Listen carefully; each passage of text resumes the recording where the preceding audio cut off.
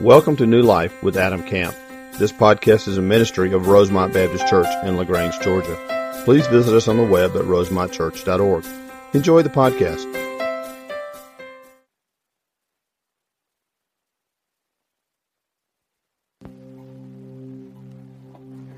Let me pray for us if I could before we begin.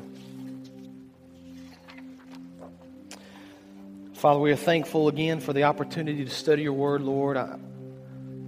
I'm just so thankful for, Lord, the ability to open up the text and to learn and to understand and to hear from you. So I pray, Father, that you would just speak to us this morning, Lord, through the power of the Holy Spirit working in our hearts and in our minds and in our lives. Lord, we pray that we would hear your word and apply it to our lives, be transformed more into the image of your Son, Jesus Christ. It's in his name that we pray. Amen. Well, I want to give you an update, if I could, on our missions offering from last week. As you know, we took up a missions offering for the second year in a row, and we raised last week alone right at $50,000 for mission, which is incredible. I was so excited about that. We had several people, it was funny, put the IOUs in, like I forgot it was this week, I'm going to bring it next week, and that's okay. You can certainly do that. You can continue to give to the missions offering. Just make it clear on the envelope or on the check so we know exactly what to do with that. But I want to paint for you a picture, if I can, of what the last year and a half, and really by the end of this year, what the last 2 years are going to look like for us as far as mission work is concerned. If you combine last year's mission offering in August with this year's mission offering in August, our church has raised just over $320,000 for mission work. That's phenomenal, but I'm not done yet, so hang on. If you took what our church gave last year to the cooperative program, which is the money we give to the Southern Baptist Convention, a bulk of that goes overseas to mission work, about half of it. About 25% of it goes to missionaries here in America for church planting. The other 25% is divvied out between the seminaries and some other administrative costs within the Southern Baptist Convention. If you take what we gave last year and what we're on pace to give this year between the last 2 years, our church has given $175,000 to the cooperative program. If you take what we've given last year to Lottie Moon, what we gave this year to Annie Armstrong, and what we plan on giving to Lottie Moon this particular Christmas, and you add those up, we've given around $60,000. So if you take our missions offering for the last 2 years, our combined cooperative program giving for the last 2 years, and our Annie Armstrong and Lottie Moon offerings for the last 2 years, this church has given just over $550,000 towards mission work in the last 2 years. That's phenomenal.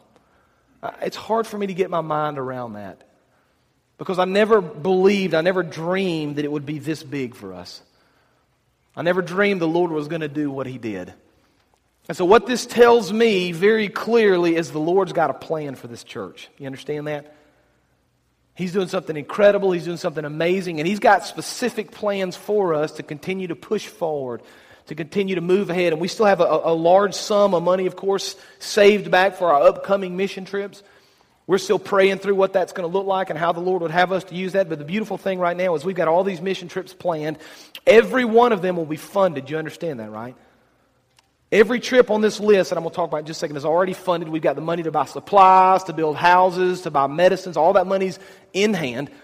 And we have the opportunity, if another mission opportunity arises, to give to that without having to worry about it. The Lord has blessed us.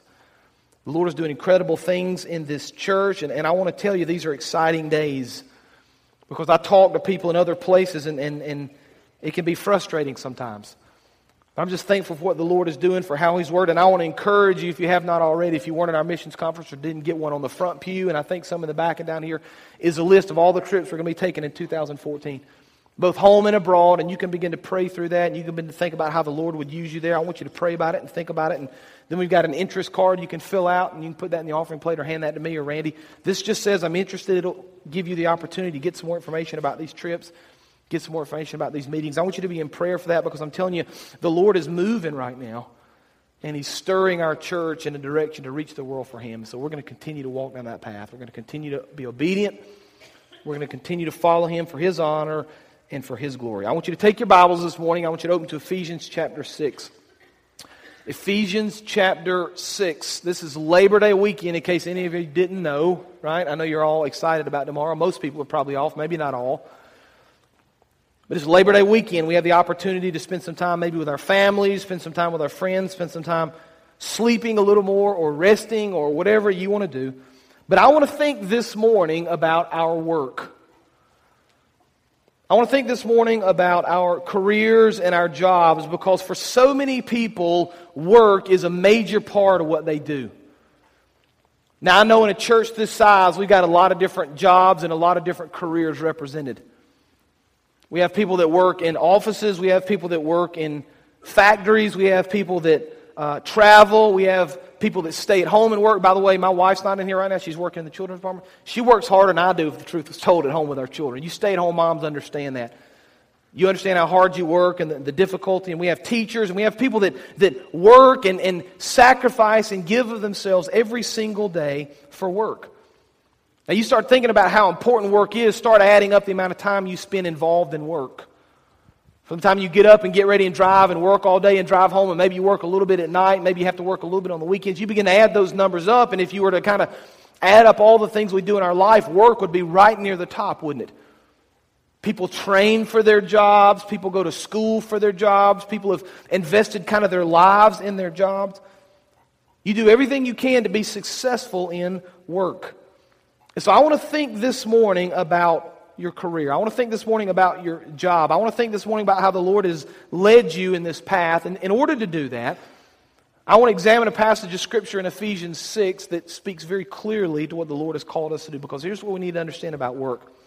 Work can bring glory and honor to the Lord just like anything else can. Your work can be God's honor if we'll follow these principles and understand exactly what He's calling us to do. Now, Ephesians is a very interesting book. It's divided into kind of two sections. There are 6 chapters in the book of Ephesians. Chapters 1, 2, and 3 are very doctrinal, they're very theological. Paul sets this foundation in Ephesians 1, 2, and 3 about our faith in Christ, about His calling on our life, about the Lord's grace, about who we are in unity together as the body of believers. He kind of sets this foundation in chapters 1, 2, and 3. And then chapters 4, 5, and 6 of Ephesians are very practical. And where Paul begins to say, because of who we are in Christ, because of His grace, because of His mercy, we should live differently. You understand? You should be different than the rest of the world. Because of who Christ is and because of what Christ has called you to do and who Christ has called you to be, you should live differently. I believe one of the struggles of Christians in our world today is they don't always understand how they should apply their theology and their beliefs to their life. So how, you may say, would the grace of God affect the way that I live? How should I take the theology that I understand and believe that God gives grace? How does that actually affect me? How do I live my life differently because of that? How should my faith in Christ dictate the way that I make decisions? And the question I want to think about this morning is, how should my walk with the Lord be lived out at work? And so in order to do that, I want to examine Ephesians beginning chapter 6, verses 5 through 9. Let me just speak about this before we begin to read it, because Paul's going to be speaking about slaves and masters. I think in the context of the world we live in, it's fair to take these principles and apply them to the workplace with an employee and a boss. I think that's a fair assumption to make. I think we can add that into the text, and it's legitimate. I think it's fair to look at the same sort of relationship between student and teacher, guys. So I think as we read about slaves and masters, you can kind of insert words in here that maybe fit your area of life a little more closely. I'm going to read it like Paul's written, and then I'm going to rephrase it here in just a few minutes. So Ephesians chapter 6, beginning in verse 5. I think we have these on the screen for us. Slaves, and that could be employees, obey your earthly masters or your boss with respect and fear, with sincerity of heart, just as you would obey Christ.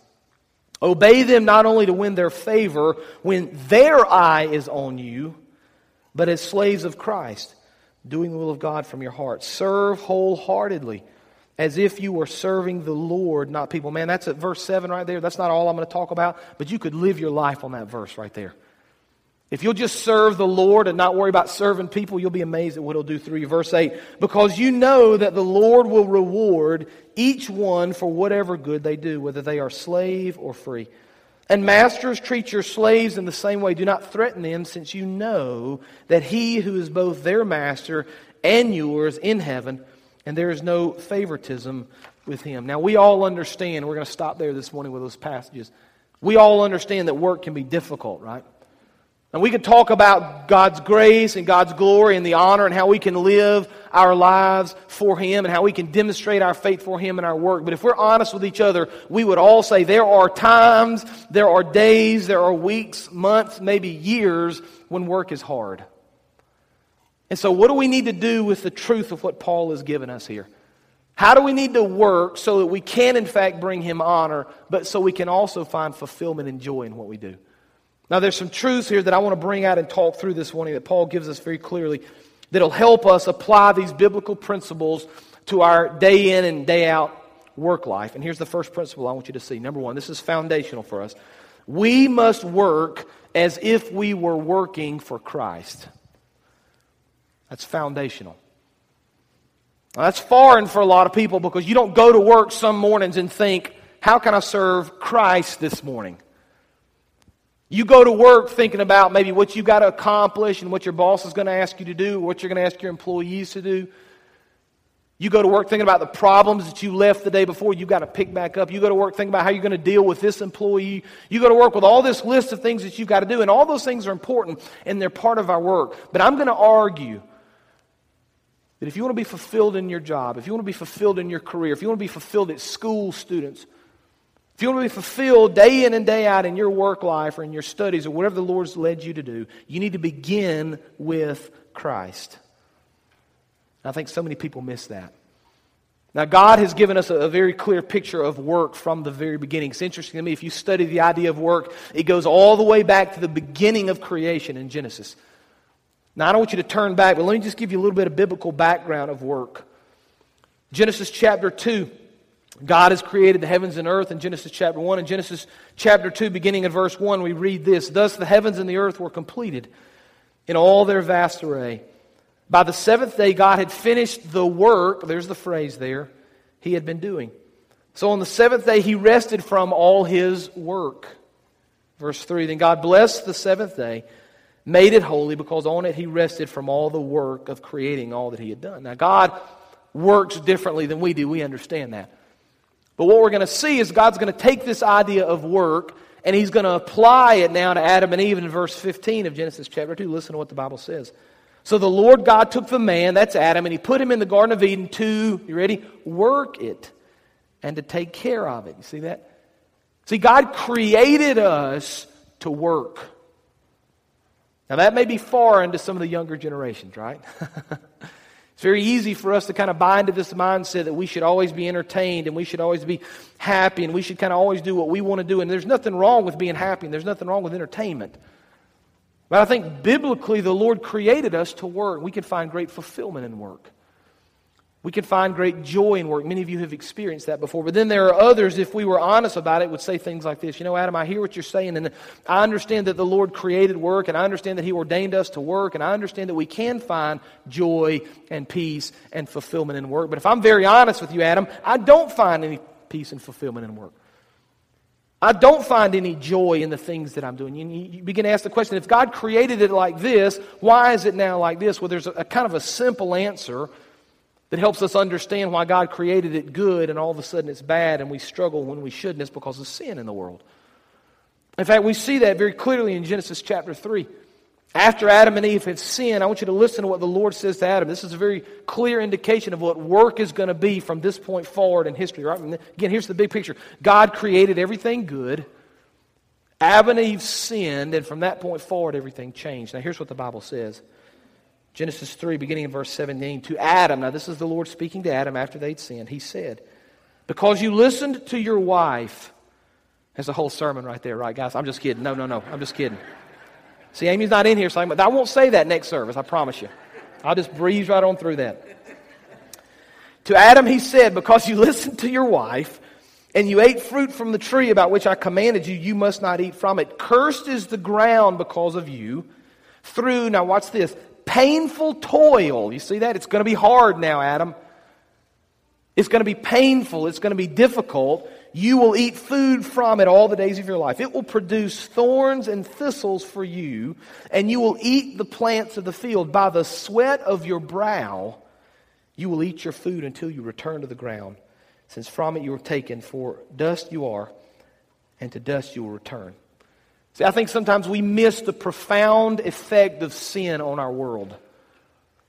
We miss how it's wrecked and destroyed and changed, and we see just a small little indication in Genesis chapter 3 how the Lord has, because of the sin of the world, because of the curse now that sin has brought, we see how work is going to change. We see how work is going to be different. We see how work is going to be a struggle for us. And you say, how can I move past this struggle?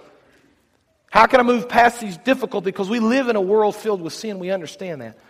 And we understand we are going to have to work hard, and we're going to work by the sweat of our brow, and it's going to be painful, and all the things that we just read in Genesis chapter 3, we understand that. But I think as believers, if we're ever going to move beyond that, if we're ever going to move past that, we've got to understand we're not working for humans, we're working for the Lord. We're working for Christ. Right now, I've got a boss who tells me what to do, but I'm working for the Lord. I've got a board of directors that tells me what to do, but I'm working for the Lord, right? I've got a supervisor who tells me what to do, but I'm working for the Lord. I've got a teacher that tells me what to do, but I'm working for the Lord. I think if we can kind of understand the foundation upon which this is built, if we can understand that in all things we need to work for the Lord, I think we can kind of move beyond the struggles that we see. It's not to say we're not going to struggle, not to say it's not going to be difficult, but we begin to say something like this. Instead of, Lord, this is such a tough day, we begin to say things like this. Lord, this is a tough day, but I'm going to serve you anyway.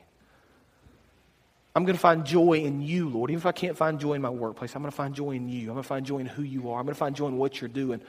I'm going to find where you're at work around me, Lord, and I'm going to find joy in that. We talk about the Lord being first in all things. And I think for so many believers in the world in which we live, if we're honest with each other, and again, I'll be at the head of the line here, we would say that Christ is first in all things. We may not always live like that, though, right? It's easy to say.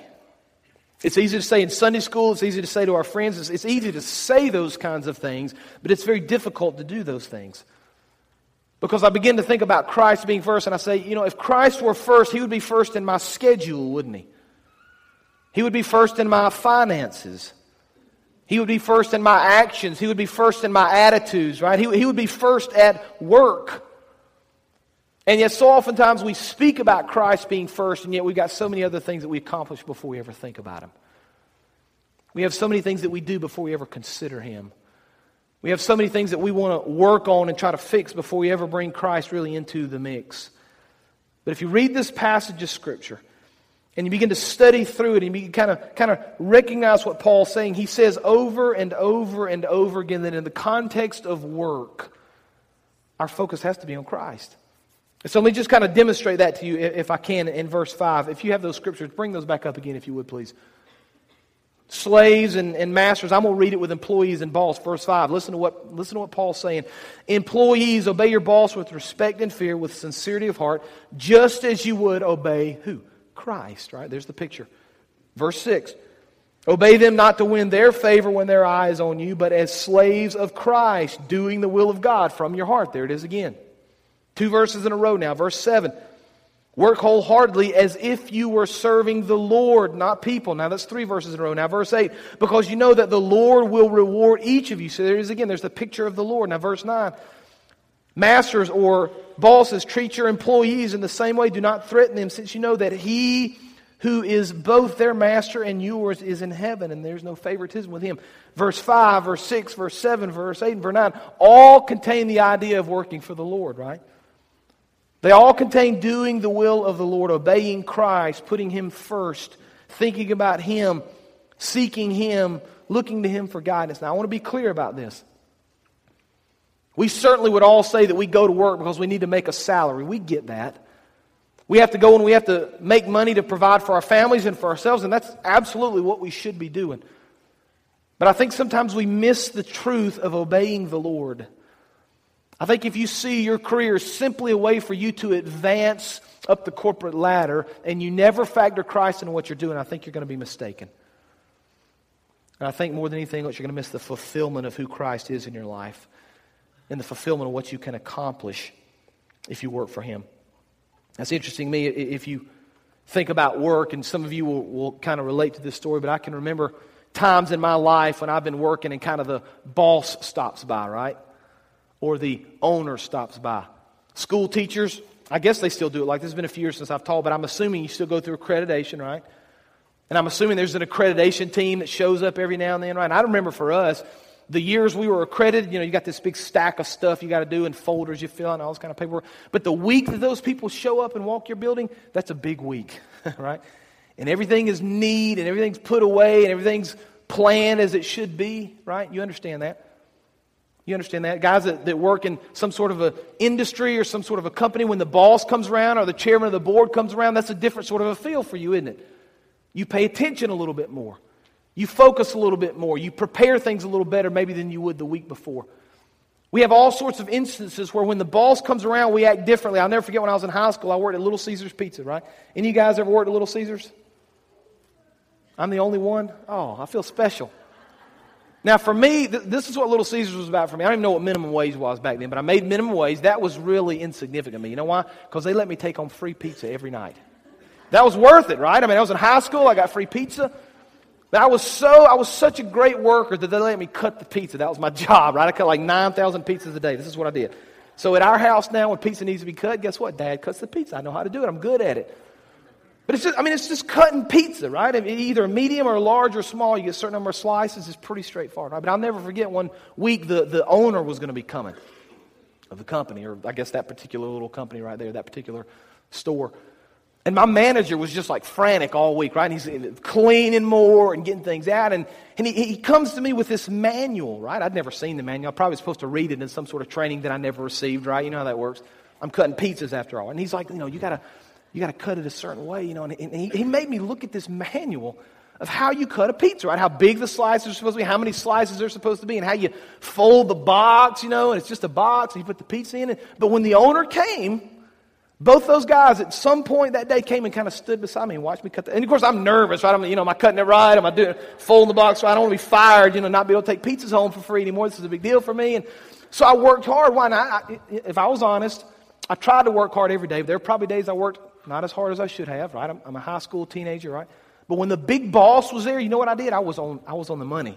I was cutting exactly like I was supposed to be, putting it in the box and folding, I'm quick, I'm efficient, right? Why? Because he was watching me. We understand that. You can translate that to your own life on all different levels. But here's the point. Do we work as if Christ were watching us ever?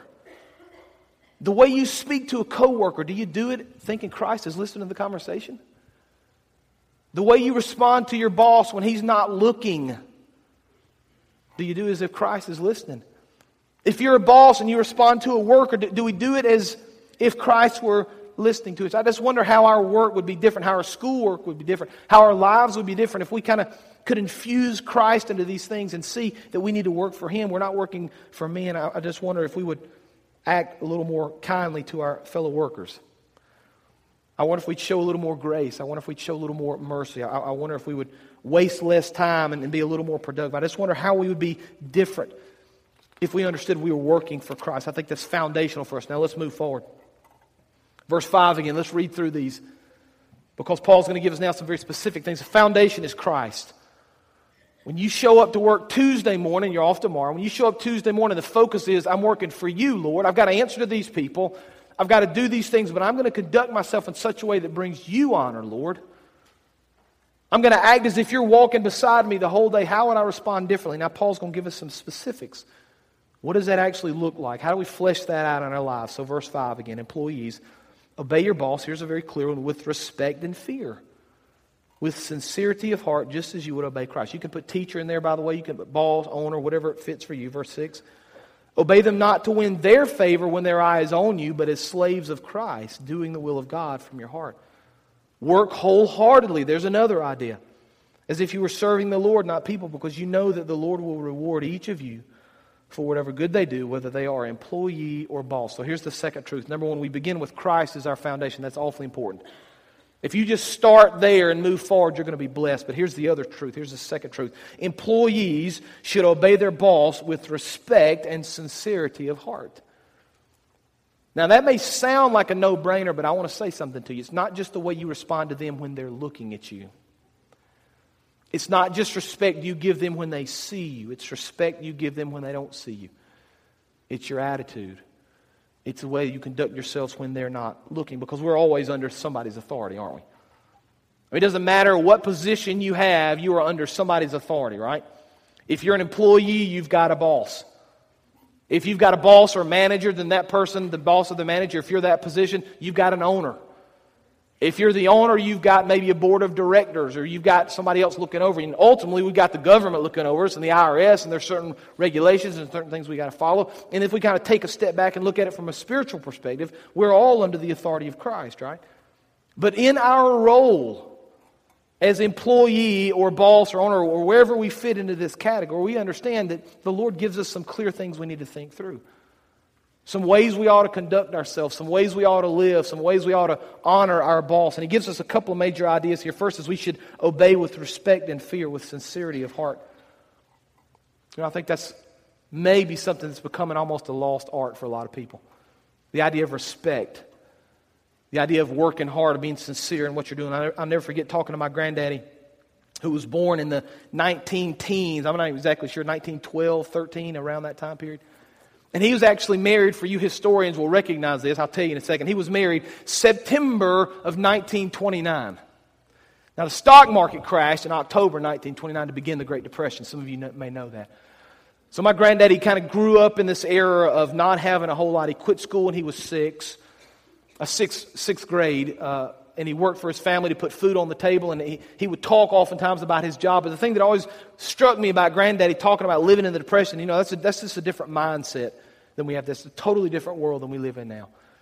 But the thing that always struck me was how excited and fortunate he felt to have a job, right? It wasn't as if it was guaranteed or somebody owed him anything. It was as if he worked hard and he was proud of it. And he was able to provide for his family. And I think we see that in this passage of Scripture. We need to work hard, and we need to respect those that we work for. And we need to do everything we can to be sincere and to give them an honest day's work for an honest day's pay.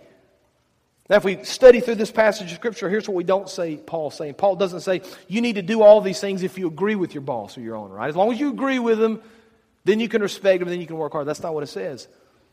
Paul doesn't say that we can only do these things if it makes sense to us, right? If we understand it. That's not what the word says. Paul doesn't say that we only need to do these things if we feel like it.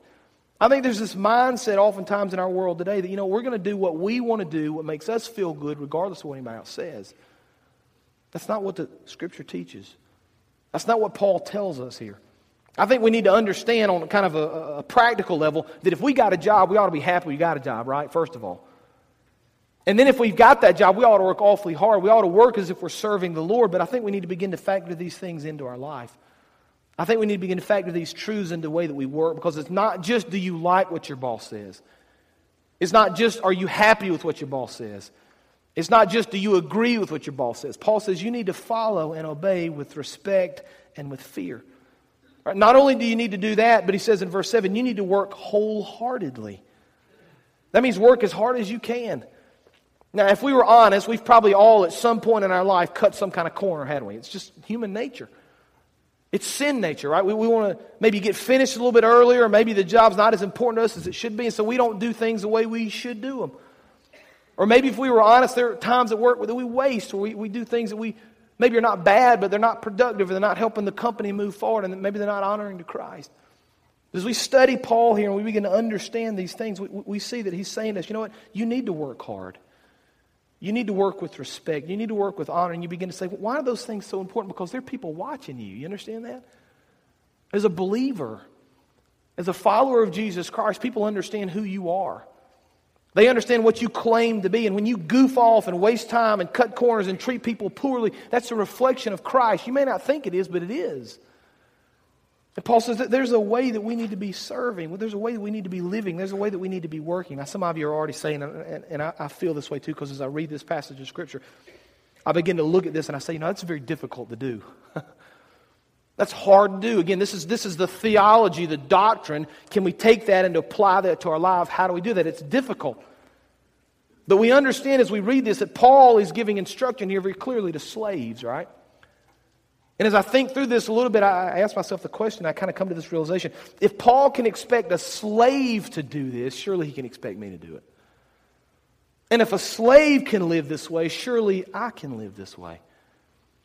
Because I think in the grand scheme of things, if we can understand who Christ is in our lives, especially who He is in our workforce, and who He is day to day as we walk in the door of our job on Tuesday morning this week. I think if we can understand that we should follow Him and the way we should conduct ourselves, I think it's going to bring Him honor.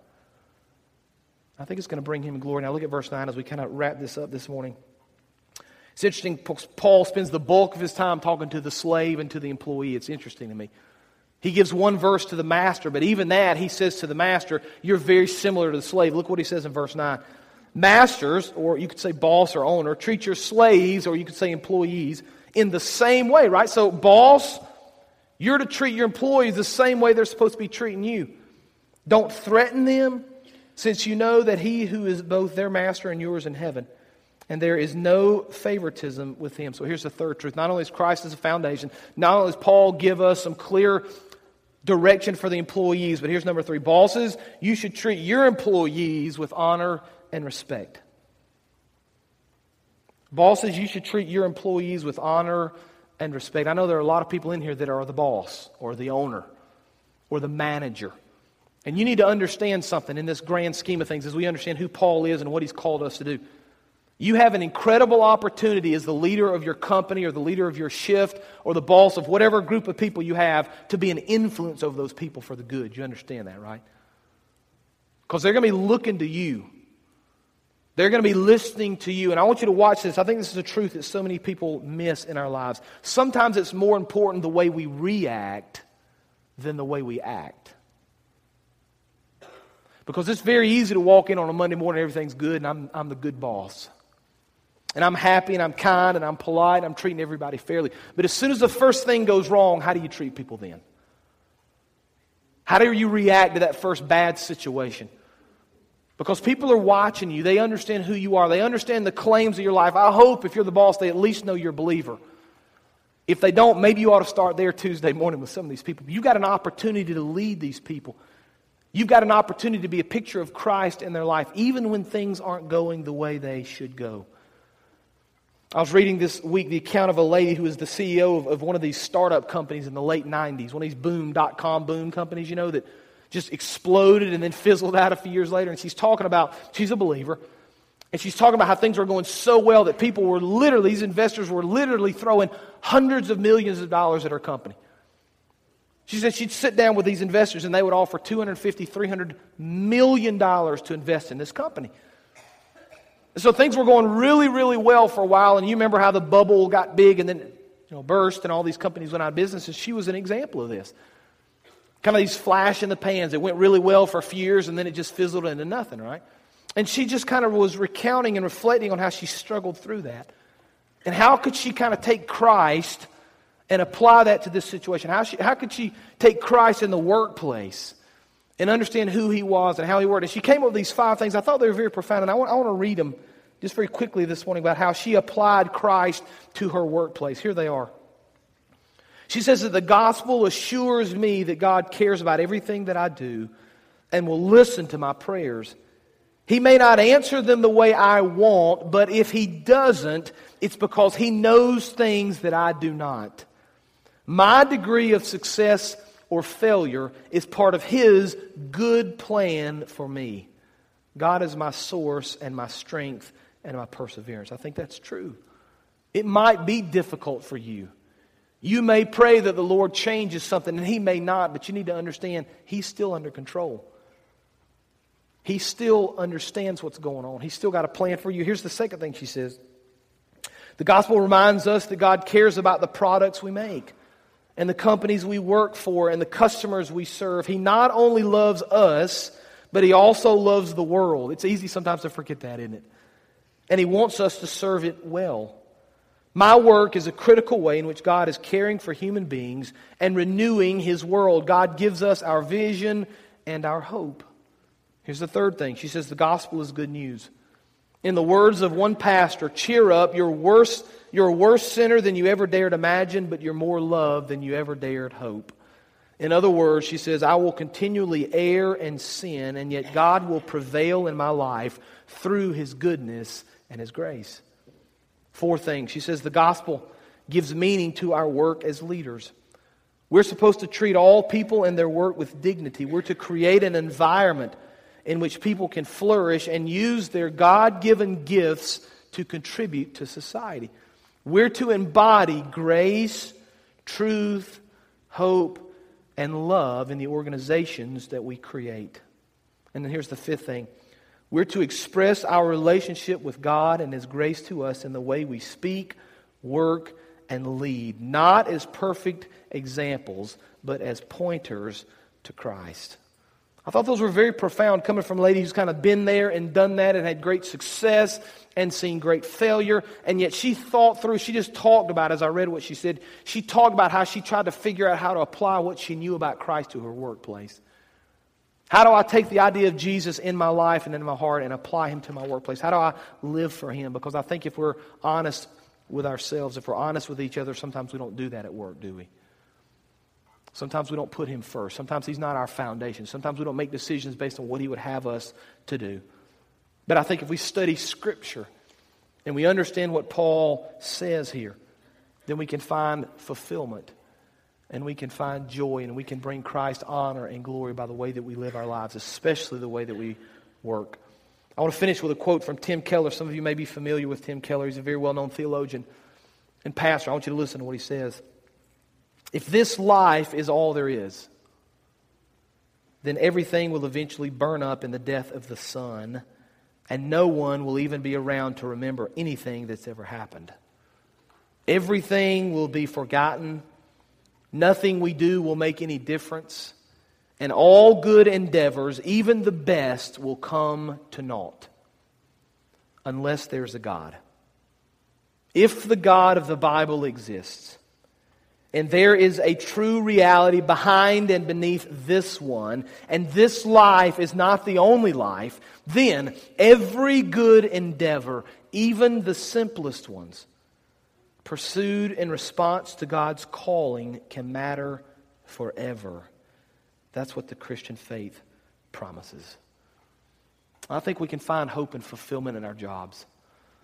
I think we can bring honor to Christ.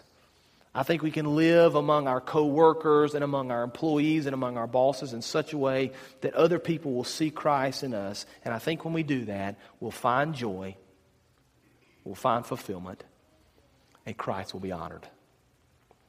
Let's pray. Father, we thank You for